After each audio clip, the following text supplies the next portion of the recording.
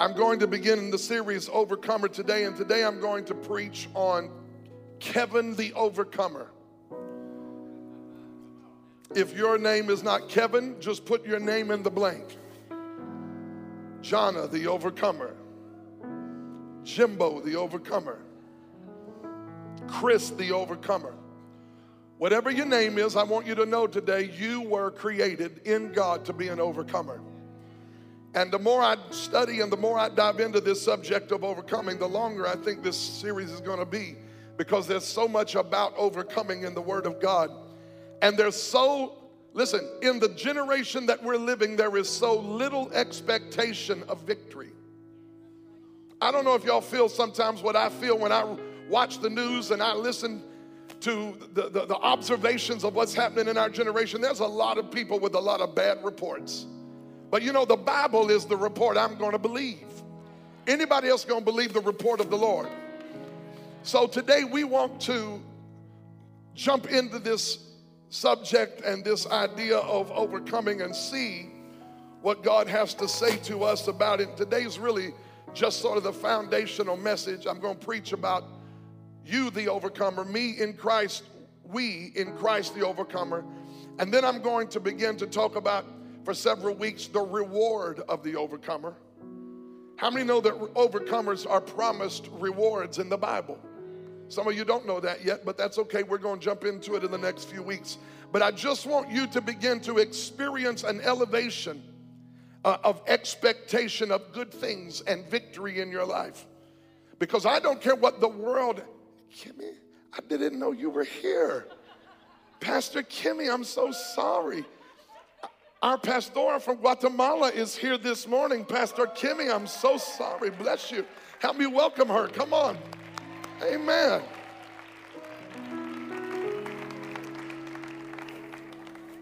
Okay, back to the message. But there's so little expectation that I believe what God wants to do for us and in us in the next few weeks is raise our expectation that we are going to be people of victory, who are not going to be overcome by the world, but we are going to come into a revelation that the one living in us is already overcome the world. I said he has already overcome the world. So that's what we're going to talk about for the next few weeks. 1 John chapter 5. 1 John chapter 5. Verse number 4 and 5. When you got it, say word. Can we put that on the screen? 1 John 4 and 5. For whatever is born of God overcomes the world. And this is the victory that has overcome the world, our faith. Who is he or she who overcomes the world but he who believes that Jesus is the Son of God? And this is the victory that overcomes the world, even our faith. Let's talk about being an overcomer today. Father, help us today. I pray you would grant me the anointing and the grace to teach and preach, Lord, and let your people jump in this river of grace with me today, that they could receive from the Word of God. Lord, we come to this place depending and totally leaning on you, pressing into you, because we know that in us, without you, there is no good thing. So help us today, Lord. Get the glory. As we preach, let revelation come through the Spirit to our hearts. Hallelujah.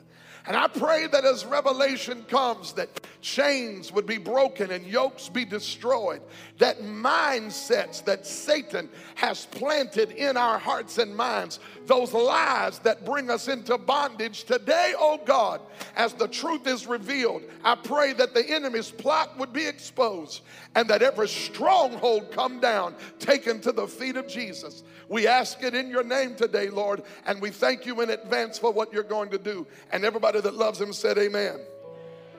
Amen. You can be seated in the presence of the Lord.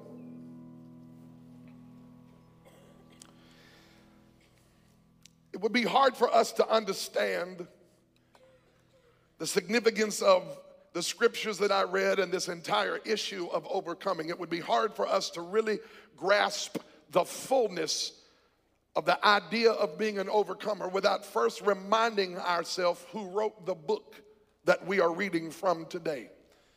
The Apostle John. It was John who was a young man when Jesus was crucified. You know the story of how he was at the foot of the cross at the Lord's Supper. He was close to Jesus, so close that the text teaches us he laid his head on the chest of Jesus and heard, I believe, the heartbeat of the Savior. It was this John who had intimate encounters in the presence of the Lord that wrote to us about being an overcomer. In fact, the word overcomer in the New Testament occurs some 28 times. And of the 28 times the word overcomer is used, 24 of the 28 times it is used through the writing of the Apostle John. It was a theme that worked its way through the Gospel of John and then the epistles of John, and then you understand that the same man wrote the revelation of Jesus, the book of Revelation. And from John's gospel through John's epistles and all the way through to the end of the book of Revelation, there is a consistent theme and idea in the writing of John about this issue of overcoming. I love the word overcoming. I'm not trying to bore you or go too deep with Greek, but the word overcome in the Greek is the Greek word nikao. Everyone say nikao. Come on, y'all wake up, say it, nikao. Nikao is where we get the word Nike from. Anybody got a pair of Nikes on today?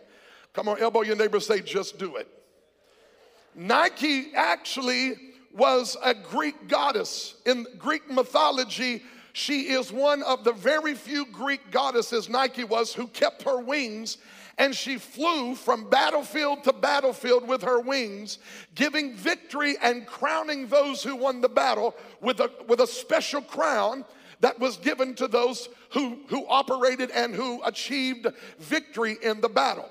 I don't want to go into Greek mythology, but I do think it is interesting that when John is writing about you and I overcoming, he being surrounded by Greek culture and understanding the significance of Greek mythology in that culture, he wanted to let his readers know that there is an overcomer greater than the Greek god Nike, who flew around with her wings and crowned people with victory on battlefields. No, there was another kind of overcomer that was on the face of the earth in that day, and it was the person who had put their faith in Jesus Christ. Come on in here and understand this today, that our method of victory and the warfare by which we fight is a different kind of warfare and a different kind of victory than those who trust in other gods. Can you say amen? So this whole idea of overcoming comes from that Greek word nikao, and there are three unique ways this word is used when it is used. Number one, it has several different meanings, and the first, when a person is said to have operated in nikao, it was someone who warred with great strength and speed in battle. As I told you, she had wings and was one of the very few gods with wings in the Greek mythology world. So there was something about this word when it was used that described somebody who was strong and somebody who had speed and agility in battle. Not only was it someone that was strong and quick in battle, but when nikao was used, it was used as one who walked into the battlefield and walked off the same battlefield with the victory, no matter how unlikely the victory looked like it could come. And then finally, there is a third use of this word nikao.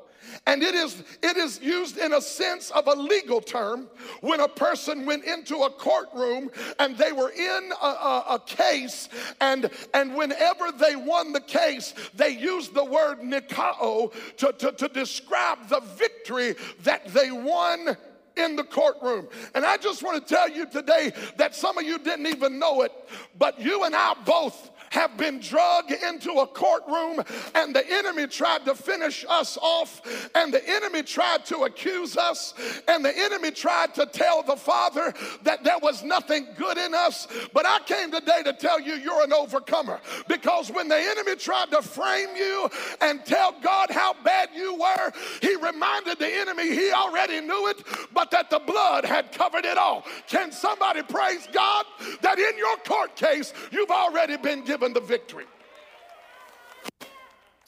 So I want to talk briefly today about overcoming, and the first thing I want to talk about, I'm going to give you 3 points. The first thing I want to talk about is who is an overcomer.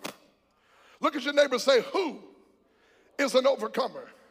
If your neighbor don't talk to you, I give you permission to gather your belongings and go sit beside somebody friendly. Hallelujah. Look at your neighbor one more time. Tell them, who is an overcomer? John answers the question in the text we read this morning. Whatsoever or whosoever is born of God is an overcomer. Whoever is born of God is an overcomer. The one who is born of God, say born of God. The word born is the word genao, Genao. It's where we get the word genes from. When the Bible said whoever is born of God, it literally means whoever has God as their daddy.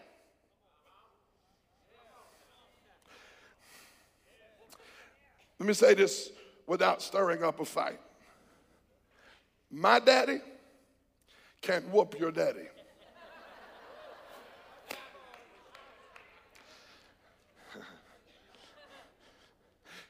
What the world wants you and I to think is that its daddy is somehow the superior being that is floating around planet Earth with power and authority. But John reminds us this morning that when you get born of God, Genao, where we get the word genes from, it's, watch this, when the Bible says you have been regenerated, look at it and say, we have been regened. Okay, so let me say it like this. Let me break this down. Overcomers are not those born into a perfected family with a perfect father. Instead, overcomers are those born into a perfected family with a perfect father. I love it when I freak people out. Rewind. Overcomers are not people who have been born into a perfect family with a perfect father. Overcomers are people who were born into a perfect family with a perfect father. I like it when I say it twice and you get more confused. Your first birth through your mother's womb determined your hair color. Your first birth through your mother's womb determined your skin color, your eye color, your height, and your weight. Your first birth gave you no chance at victory or being an overcomer, because the family that you were born to first were themselves marred and messed up. But your new birth, when you got born again, you didn't get born again through your mother, but Jesus taught us in John chapter 3 that you came through the Spirit and by the water, and when you were born again, you got regened. What that means is all of the mess that haunted you from your first birth got broken when you got born again. I can't find no help in here today, so I'm going to preach to myself and bless myself. I want to tell somebody, I don't care how jacked up and messed up and screwed up the family tree was that you were born through. It doesn't matter how many went to jail. It doesn't matter how many were incarcerated. It doesn't matter how many drug addicts there were. When you got born again, every curse was broken. Every yoke was destroyed. Every entitlement that the enemy tried to have on your life was broken off. And if the Son sets you free, you are free indeed. Oh, hallelujah. You got regened. Well, if I got regened, why do I still struggle with the same things? Because there will always be a war on the inside between who you already are and who you used to be. You are not messed up this morning. You are not messed up if you say, I'm saved, but I'm still working through some issues. Because, listen, sanctification is the process of you becoming who you already are. And I'm not trying to get saved. How many would agree? There are some people who act like there are tiers of salvation. Like sort of saved. And then you move up to kind of saved. And then you move up to real close to saved. And then saved. But how many know you can't get more saved than saved? I'm freaking some people out right now. You can't get more saved than saved. So if I can't get more saved than saved, why is there still so much stuff in me that's in process? I'll tell you why. God knew when he saved you that he would put a seed in you. And John taught us that when you get born again, that seed gets deposited down on the inside of you, and you might do some stupid stuff, but you will never be completely overtaken by stupid. Come on, we might do some sinful stuff, but we will never be completely overtaken. Y'all better say amen in here. Because to say you have no sin, John would also tell you, he said, if you say you have no sin, you are a liar and the truth is not in you. Well, I don't drink and I don't chew and I don't run with those that do. Let me help you understand something. Sin classification has destroyed more people. Because what it does is removes us from our dependency upon God. And we spend our entire life examining our own life according to our neighbor. And as long as we don't look as screwed up as our neighbor does, then we think we got our ducks in a row and our act together. But I want to tell you right now, it doesn't matter whether you're a liar, a cusser, a drinker. It don't matter whether you stole or you fornicate. It don't really matter what you did. Sin is sin, and it all took the blood. And without grace, we would all still be lost and on our way to hell. Overcomers are not people born through a perfect family with a perfect father. Overcomers are those who are born again to a perfect family with a perfect father. Don't miss this. When you got saved, you got regened. God, I feel that thing on me today. When you got saved, you got regened. On the inside, something came to life. Something got broken over your life. I've been preaching a lot about this because I am terribly afraid that there is not enough biblical salvation happening with all of our numbers for people getting saved that we're turning in. Ain't nobody gonna help me right here. But we talk about, oh my God, we had 1,200 saved on Easter. I celebrate 1,200 people getting saved in your church on Easter. Find them next year. See, I know how to quieten everybody down. Find them next year, because you can't just do some incognito, hidden salvation thing back in your seat on Easter Sunday and never follow God and never pray and never read your Bible and never lay some stuff down. You might have made a confession, but you didn't get converted. True salvation is a change. And John says the one that overcomes is the one born of God. Redeemed by God. When you get by moving on, but when you get born again, watch, he'll change your affections. You need to take inventory of what you like and desire and chase and pursue. Because if there's anything in your life you are pursuing more than God, you are in need of a reprioritization of life. And let me say this too, you better be careful that what you chase is worth keeping when you find it.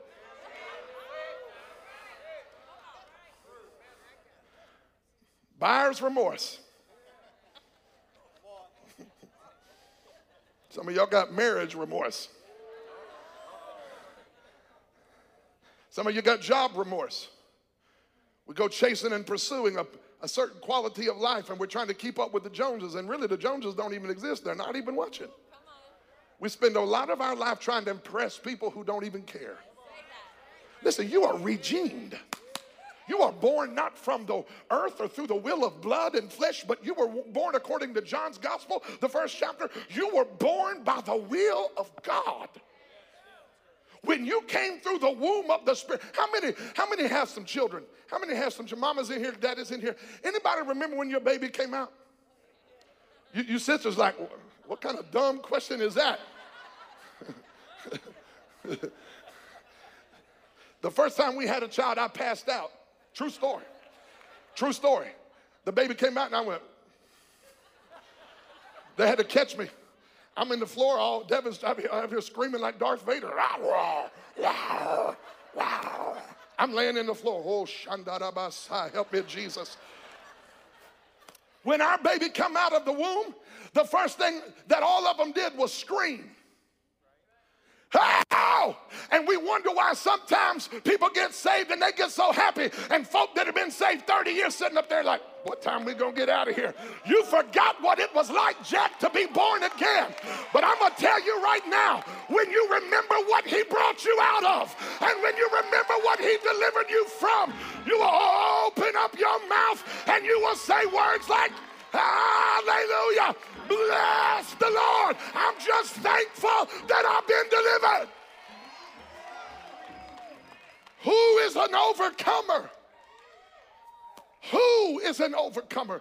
The one who is born of God. Your daddy is an overcomer. My daddy had come to second service, but my dad is, he's a big guy, wide shoulders, gray hair. You look at me and my dad, I look like my daddy. In my spiritual life, I need to look like my daddy. And let me help all of you understand something. Oh, I feel this thing. Your daddy is not all slumped over. Your spiritual daddy is not all slumped over. Talking about, oh, I need a Prozac. The devil did something else today I wasn't aware of. Nope, not Abba, not Yahweh. Jehovah is not sitting on the throne in some far removed corner of a universe panicking over what's happening with the Democrats and the Republicans and the nations of the earth. In fact, your Bible said in Psalm 2, when the kings of the world conspire against the anointed one, Abba sits on the throne and laughs at it all, because at the end of the day, I know how this is going to end. We are going to win. I shall wear a robe. And hallelujah. Slap your neighbor. I'm trying not to get to the end of this thing, but slap somebody near you. Tell them, baby, I know how this is going to end. Oh, my God, don't be confused about it. Don't lose sleep over it. I know how this is going to end. We shall wear a robe and a crown. Hallelujah. You're an overcomer. This is not positive confession. When you got born again, you got the genes of an overcomer. John 16:33. Jesus said, in this world you will have trouble. But be of good cheer. I have overcome the world. And then John, the same writer, takes that truth that Jesus says, and in 1 John 2, he says, you have overcome them, for greater is he that is in you than he that is in this world. That means my daddy can whoop your daddy.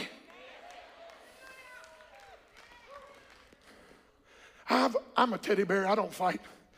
If I had to, I could. You put me in a corner, I will. I've only been in 2 scuffles in my whole life. One was with my best friend. He started talking trash about my mama. That's a true story. Before the Lord, it's a true story. He was my best friend, started talking trash about my mama. I said, man, this can't go down like this today. It ain't worth it. Don't let the devil get you killed.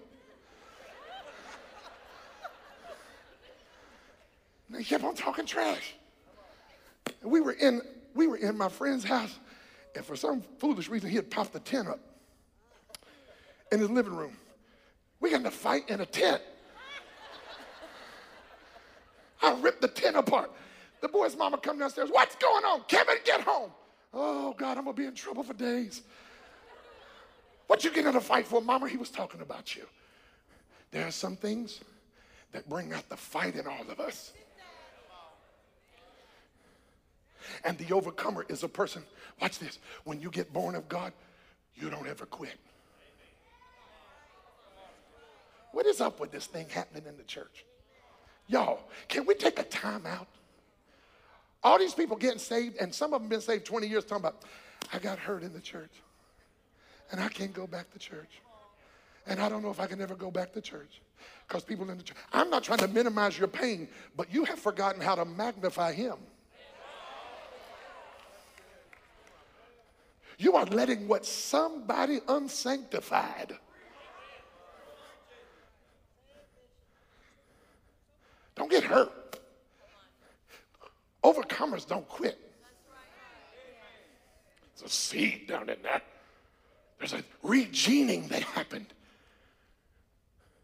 It's an attitude of an overcomer. But watch this. Not only does he tell us who an overcomer is, he tells us what it is we're overcoming.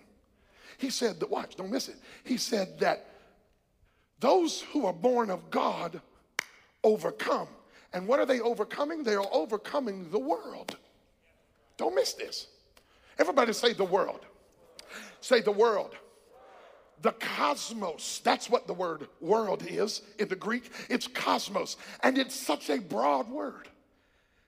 But what it means in this context is that this planet and this world is a system under the spell of Satan. Now, I know the earth is the Lord's and the fullness thereof, and he owns it all. But I want you to also understand that Satan is a roaming lion. Paul called him the prince of the power of the air. While he is not granted total authority, he has some delegated ability to torment, to afflict, to deceive, to try to bring people into fear, to blind. Satan is at work in all those ways, and you and I, although we have been born again, are in a hostile environment. Brother Wallace, why you got to be so discouraging? I'm trying to help you make sense of why you're going through what you're going through. Because we tell people, you get saved and everything gets better. And it's peanut butter and jelly after you get saved, and it's all easy. And here's the reality of it. You don't even stir the enemy up till you get saved.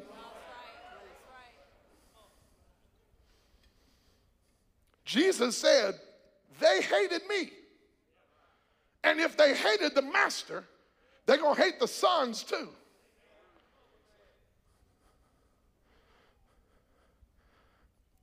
Now, you have some people in your life that are what I would call neutral. They don't get bent out of shape that you go to church. They don't get bent out of shape that you love God. They don't get bent out of shape that you talk about Jesus. They just listen to you and put up with you. Anybody got some friends that put up with you? But how many know you got some people They don't like you. Oh, y'all ain't never had no haters, have you? Y'all looking at me like you ain't got no haters. Well, just hang on, it's coming. Everybody's got a hater.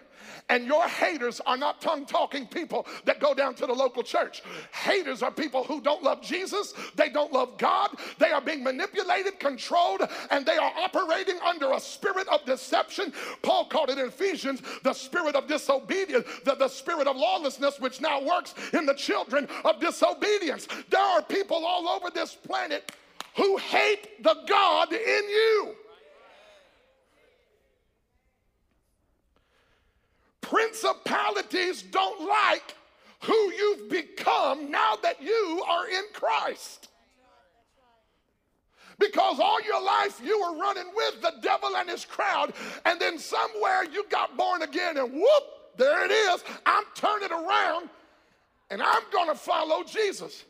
And then you start working against the flow.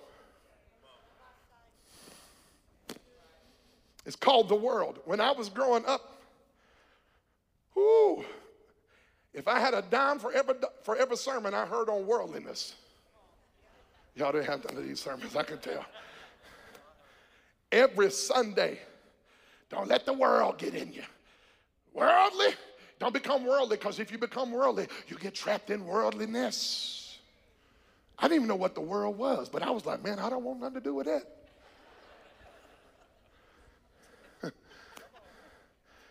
Worldliness was, you know, for us, really, I'm serious, and I mean this, but worldliness for us, when I went to Lee University in 1997, I played basketball in blue jeans. Why are you laughing, mama? We played basketball in blue jeans. I went to play basketball the first day at Lee University. I ran home. I told my mama, everybody's going to hell. She said, why? I said, they're all wearing shorts. Oh, God! True story. We went to the beach. We went to the beach in blue jeans. Were you holy? No, we were hot and ugly.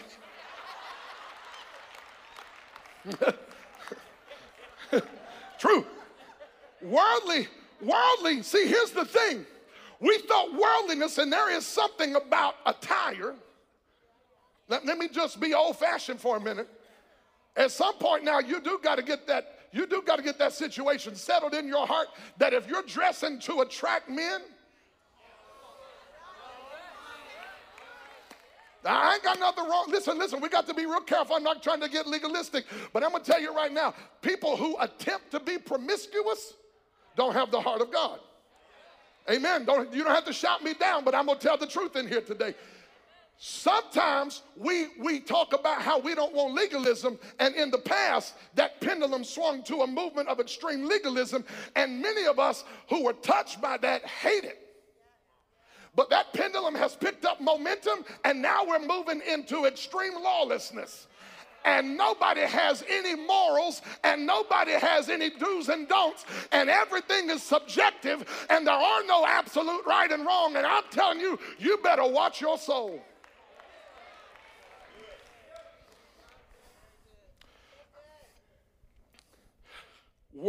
The world is a system.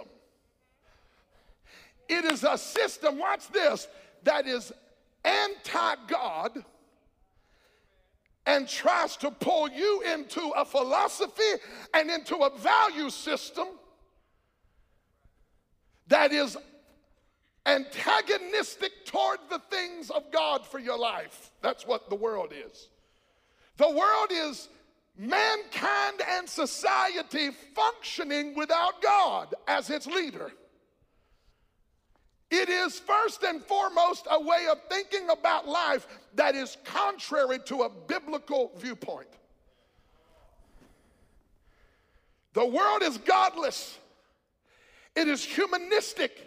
It is presented to us through John as something that ignores God, and it is a system that Satan offers as a buffet, which makes available something different for everyone who rejects God, whether he or she is moral or immoral, religious or irreligious, educated or simple, rich or poor. The world simply wants to offer you something to satisfy you rather than you finding God as your satisfaction.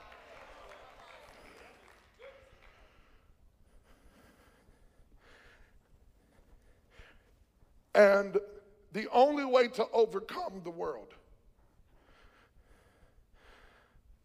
is to put your faith in God.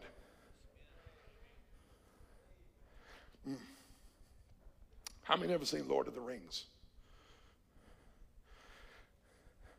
I had to watch it like 7 times to understand it.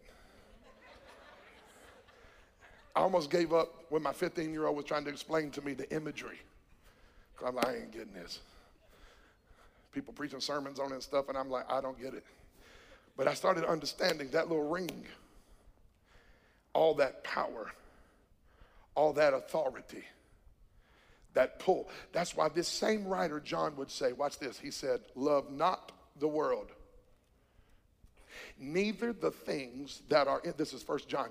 Love not the world system separated from God.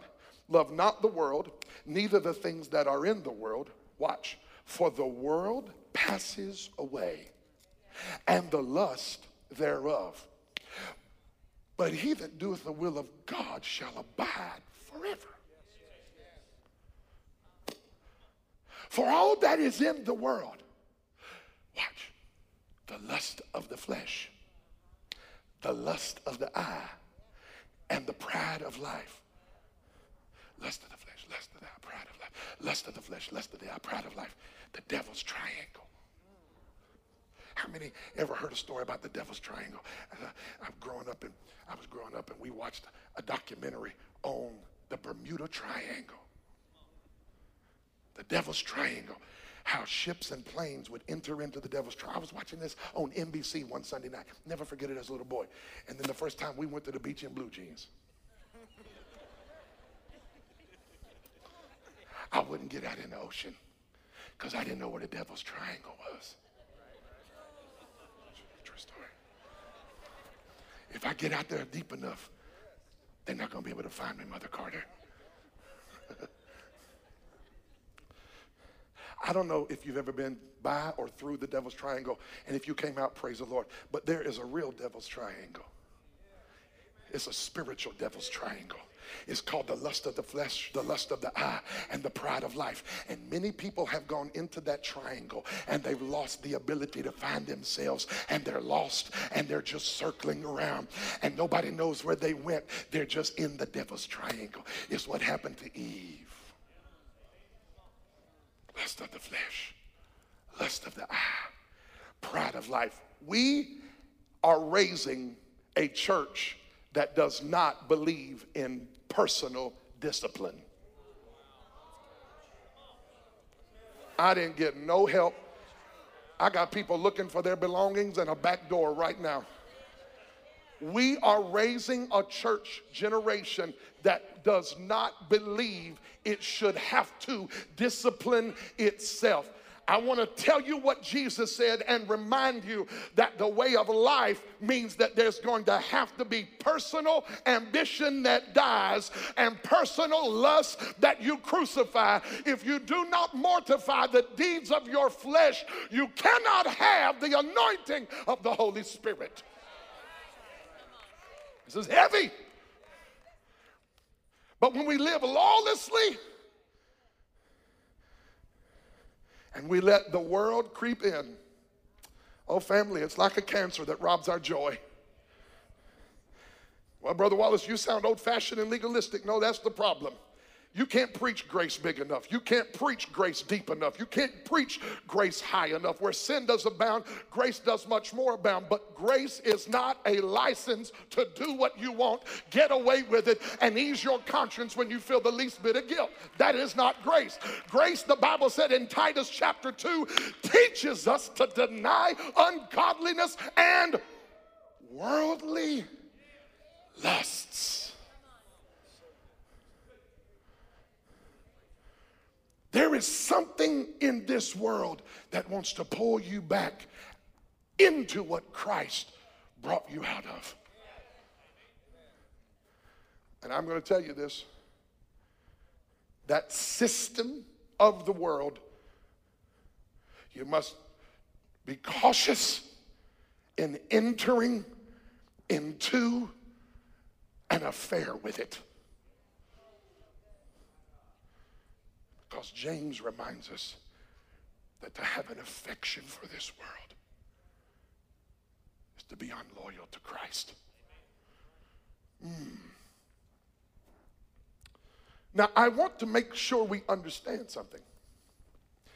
Because one of the great dichotomies in this entire message is while John says the world is an enemy, the system of the world is an enemy, by the same token, God so loved the world. Oh, isn't this beautiful? Isn't this beautiful? Because what you have to do is refuse to become worldly, but not hate the world. And by the world, I mean the people in the world.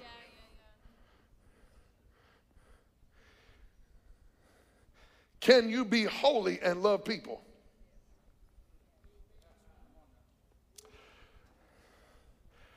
Because I'm going to tell you right now, legalism and religion, it'll make you look holy, but you be hateful. Y'all don't have to say amen. I ain't never in my life seen people, some people who claim holiness, and they're all righteously indignant about everything, hateful all the time. You can't be holy and hateful.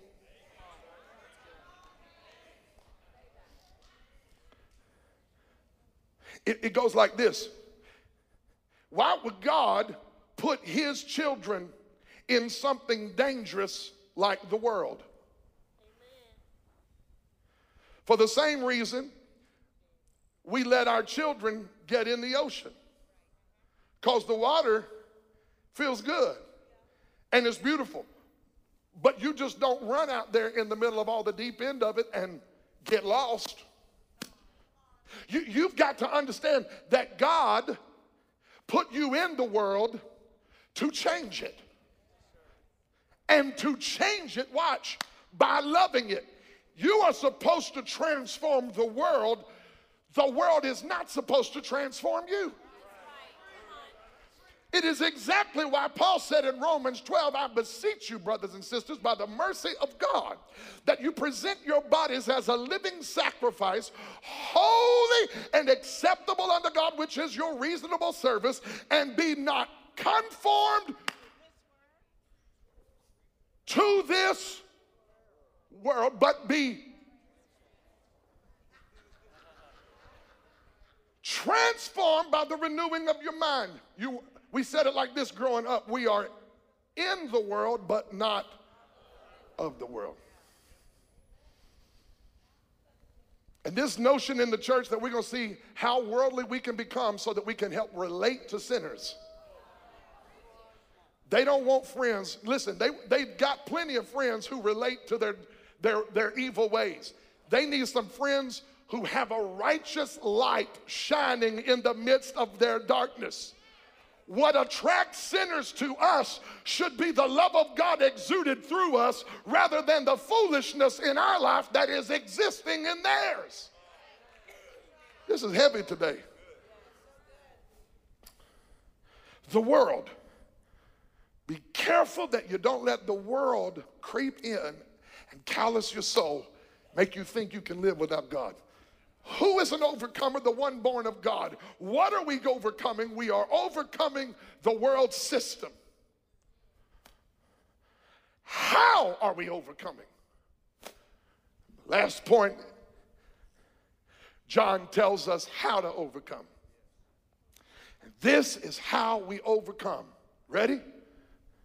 By believing in Christ. Some people are like, and that's it. Believing in Christ. Paul said, or John said, watch this, if you keep on trusting Jesus, that faith in Christ is going to help you overcome till the end. Now, he would go on later to expound on what it means to believe in Christ. It's found in the book of Revelation, and the Bible said that Satan, the dragon, was cast to the earth. And when he come to the earth, the Bible said in the book of Revelation, heaven got happy, but woe to the earth, for now you have become the habitation of the dragon. And the Bible said in the next verse, and how did they overcome him? They overcame the dragon by the blood of the Lamb. I'm getting ready to go change my clothes for second service. But before I do, I want to remind somebody who feels like it's old-fashioned. You might even think it's outdated, but there's still power in the blood of the Lamb. The Bible said that they overcame him by the blood of the Lamb. Woo! When I got to thinking about this thing, I got to thinking about the Day of Atonement. I started studying this past week, and I found out that there was one day out of the entire year that the rabbis believed Satan could not accuse the people of God. Every other day of the year, Satan walked into the presence of God and accused me and Jonna and Jim and Justin and Pat and Mother Carter and everybody else in here. He accused us of sinful deeds. He accused us of sinful thoughts. He accused us of sinful habits. He accused us of sinful attitudes. And the rabbis teach that there was one day out of the year that he could not accuse us before God. Do you know what day that was? It's called Yom Kippur, the Day of Atonement. And on that day, the Bible teaches us in the Old Testament that the high priest Aaron, he would put on the royal garb, he would take a bull and sacrifice it for his own sin, and then he got two goats. He got two animals, and he took the blood of one and sacrificed it in the holy place, and when he did, it atoned for the sins of the whole people. He took the other goat, he laid the sin of the people on it, and it sent him out into the wilderness. And that's why it's called a scapegoat to this day. That goat bore the sins of an entire nation and took them into a place where those sins could never be found again. It was the only day of the year when men and women of God were not accused before the Father. But I got news for you. 2,000 years ago, the Lamb, the final Lamb, the Lamb of God, the perfect, sinless, spotless Lamb who was searched, who they looked him over, they tried to find fault in him, but Pilate said, we can't find any fault in this Lamb. I'll tell you why. He was the Father's Lamb. He was spotless, without blemish, and was perfect. And on that day, he became, watch, the propitiation and the expiation of our sin. What in the world does that mean? That means when he died, not only was he that goat that took the sin and the blood of the goat that covered the sins of the people, but he also became the one that they sent out into the wilderness that carried off the sins never to be found again. My sins are not only forgiven, they will never be found again. I want to tell you that today Satan is not standing before God accusing you of how horrible you are. Why? Because the blood has caused me to overcome. Oh, I'm getting happy. I'm getting too happy. But somebody in here needs to praise the Lord that when the accuser came, he has no case. He cannot find the evidence. If you've got your faith in God, you are forgiven and sins are forgotten. Hallelujah. And they overcame the accuser by the blood of the Lamb. What can wash away our sins? Nothing but the blood of Jesus. What can make me whole again? Nothing but the blood of Jesus. It's not some vial of blood. It's not some magic potion. It is the efficacious work that he accomplished when he walked up a hill, died on a cross, dropped his head in the locks of his shoulders, and in John 19 said, it is finished. I want to tell you, when he said that, he paid your debt, baby. Every sin debt you ever owed was paid in full. That's why we shout on Sunday. That's why we have joy on Monday. Because when the devil tried to destroy us, the blood came in, and the blood caused the death to pass over. Somebody give God some kind of praise in here. Somebody give God some kind of praise in here. I wish you would stop acting like your own righteousness bailed you out. Hey, It was the blood that caused me to have the victory. It was the blood that is my victory. What can wash away my sin? Nothing but the blood. It was the blood. And then the next thing they did and overcome through, just stand with me. They overcame him by the blood of the Lamb, the word of their testimony. Testify. Testimonies are verbal in nature. When I was growing up, we went to a small church. When I was growing up, they imposed their own testimonies on the whole congregation, uninvited. Sister Bates, God rest her precious soul in heaven now, she would take her shoes off and she would walk down there to the front, and ain't nobody asked her to come. She just walked down there and started doing this. Mr. Pastor, I got to testify. Okay. And we let her, and it always turned into a song. It always turned into a song. And she usually sang, take your shoes off, Moses. You're on holy ground. We don't even know where that came from. She took her shoes off and danced all over that church testifying. And she would testify over things that most of us wouldn't even give God thanks for. She would testify that this week we were able to pay the bills one more week and have some food on the table, and we just want to thank God we had shoes on our feet. And we've got so sophisticated now in church that we got to have bells and whistles and smoke machines and twirling lights, and I'm grateful for all that. But every now and then you got to just remind yourself of how good God's been to you, and you got to quit acting like you got all your mess together. And every now and then you got to let your hair down, let bobby pins fly, throw them high heels off, take your suit coat off, and start bucking a little bit and thanking God that when I had nothing and was going nowhere, there was a God that stepped in. I've been born not of the flesh, but of the Spirit. I'm an overcomer. Anybody an overcomer in here today?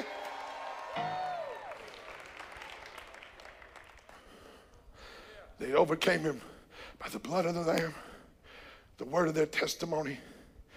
But we don't ever preach this one. But I got to finish that scripture, because the thing says not only did they overcome by the blood and the word of the testimony, but they loved not their lives to death. Which means even when the sword was raised against their throat and they were given the opportunity, they would live in this life. All you got to do is deny Jesus. Just deny him. Just say out of your mouth, I recant my faith. If you'll just deny the Lord, we'll let you live. These overcomers, all the way to the finish line. Polycarp, 86 years old. They bring he and his family before the tribunal, and they accuse him of the high crime of heresy because he has been teaching and preaching Jesus to his people. And they look at Polycarp and they say, if you will deny the Lord, this was a church father, early church father. They said, if you will deny the Lord, we will let you live. He says to them in response, for 86 years, he has been nothing but good to me. How could I deny him now? And he looks at his children in the face of a blazing inferno and says, children, do not cry. Tonight we are going to have dinner with the King. Hallelujah! Where is that in the church? They hurt my feelings. Overcomers don't quit. you got the seed of righteousness out in you, you're going to keep pursuing, chasing, and coming after him no matter what kind of hell rises up against you, because overcomers don't quit. You are born of God. And because you are born of God, please hear me, losing is not in your future. It just is not part of what's going to happen in your life. Well, what about all the bad seasons? Listen, overcoming suggests there's something to come over. Anybody that tried to tell you there wouldn't be setbacks and times of trial has not preached to you a holistic gospel. But the issue is not, am I going to go through a temporary battle? The reality is, I already have the victory.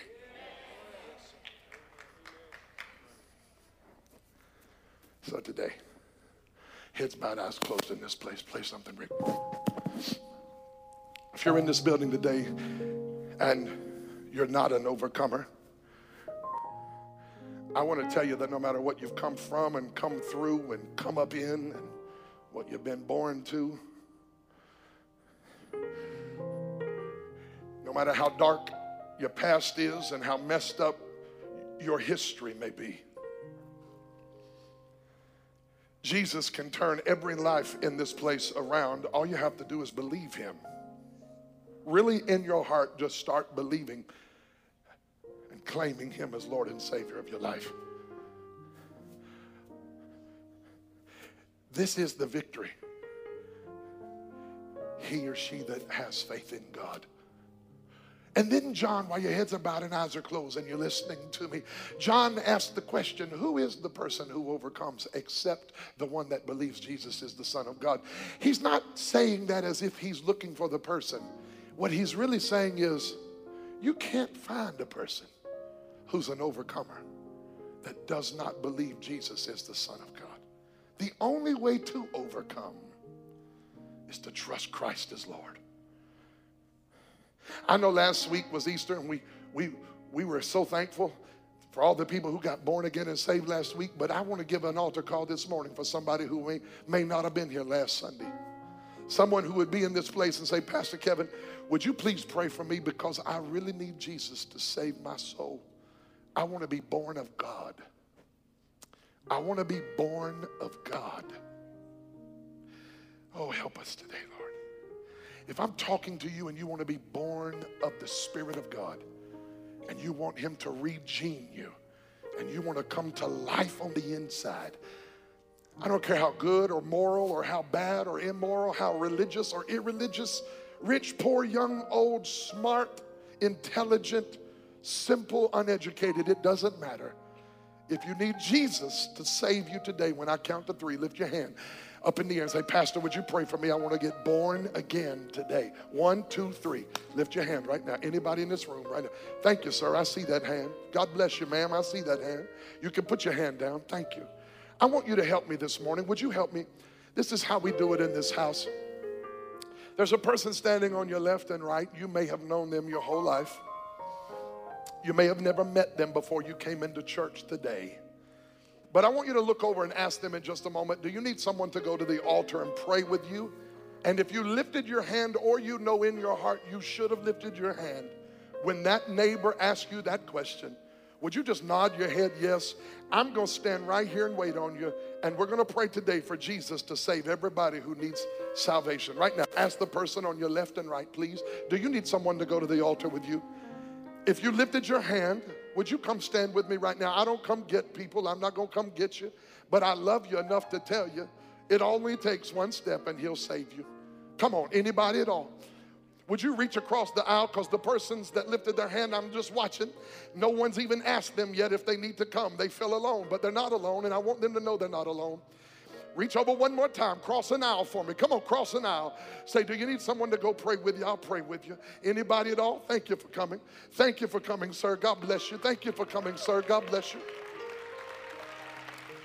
Come on, y'all. Angels get happy over one. There are 2 or 3 or 4 coming. Come on, buddy. Thank you for coming, pal. Thank you for coming. Come on, they're still coming.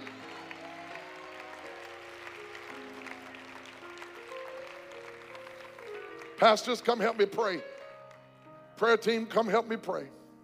Would you stretch your hands toward them right now and just pray a faith-filled prayer for God to give them grace and strength as they accept Christ as Lord? Pray over them for just a few moments. Would you do that right now? Thank you, Jesus. Thank you for saving them, God. Give them grace, Lord, today. I pray in the name of the Lord that you will meet every need in their heart. As they confess their sins, I'm grateful, God, you're cleansing them today. Give them multiplied grace. Give them spiritual peace. May the power of the Holy Spirit come upon them now, God, in the name of Jesus. I want to pray today before we leave for people in this room who would say, Pastor Kevin, would you pray for me? I feel the tug and the pull of the world, and I just need some strength to be that overcomer Christ has created me to be.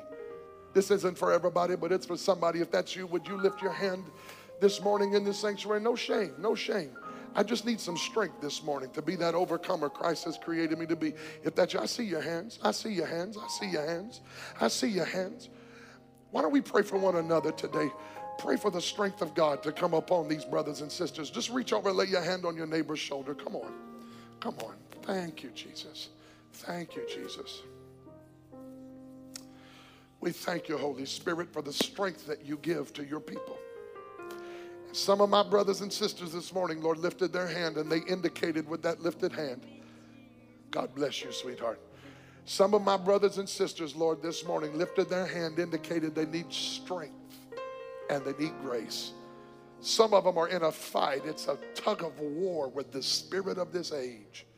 But I thank you, Lord, that you're going to win. They're going to overcome the conqueror, Jesus Christ. You live within us, Lord. And I pray that the victory you wrought in the world would just begin to manifest in our lives. Lord, I thank you that you're helping us to overcome lusts, overcome habits, overcome sins, overcome weaknesses. God, we run to you today, and we thank you for the strength of the Spirit of God that you give when we call on your name. Bless your people, I ask today, in the mighty name of Jesus. Now just lift your hands and begin to thank him that you're an overcomer. Come on, just thank him. Lift your hands. Come on, let's lift our hands up to him. Thank you for victory today, God.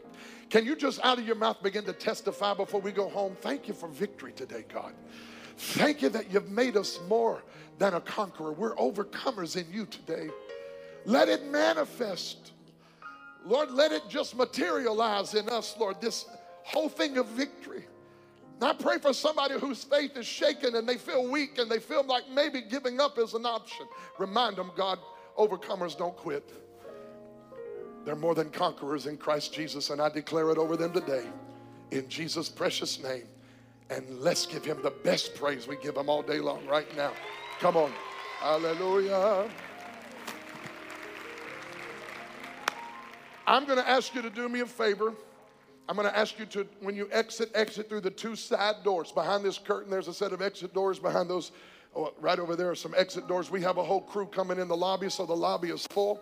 If you would do us a favor and go out the two side doors, it would be so helpful. We love you. And listen, we'll see you Wednesday night right here at 7 p.m.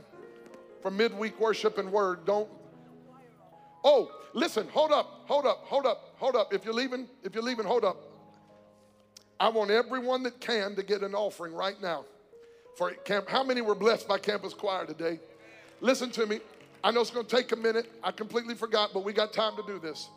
They're going on a trip, a mission trip to Indonesia in a few weeks, and they need a significant amount of money to get there. I'm going to ask you and your family to come and give an offering to Campus Choir today. Make the checks payable to the church. We'll write them one big check. If you can give an offering, give it through text, give it through our app. You can just put Campus Choir, and we'll make sure they get it, or give it in the offering receiver today before you leave. We love you. Go in the peace of the Lord. We will see you this Wednesday night at 7 p.m. God bless.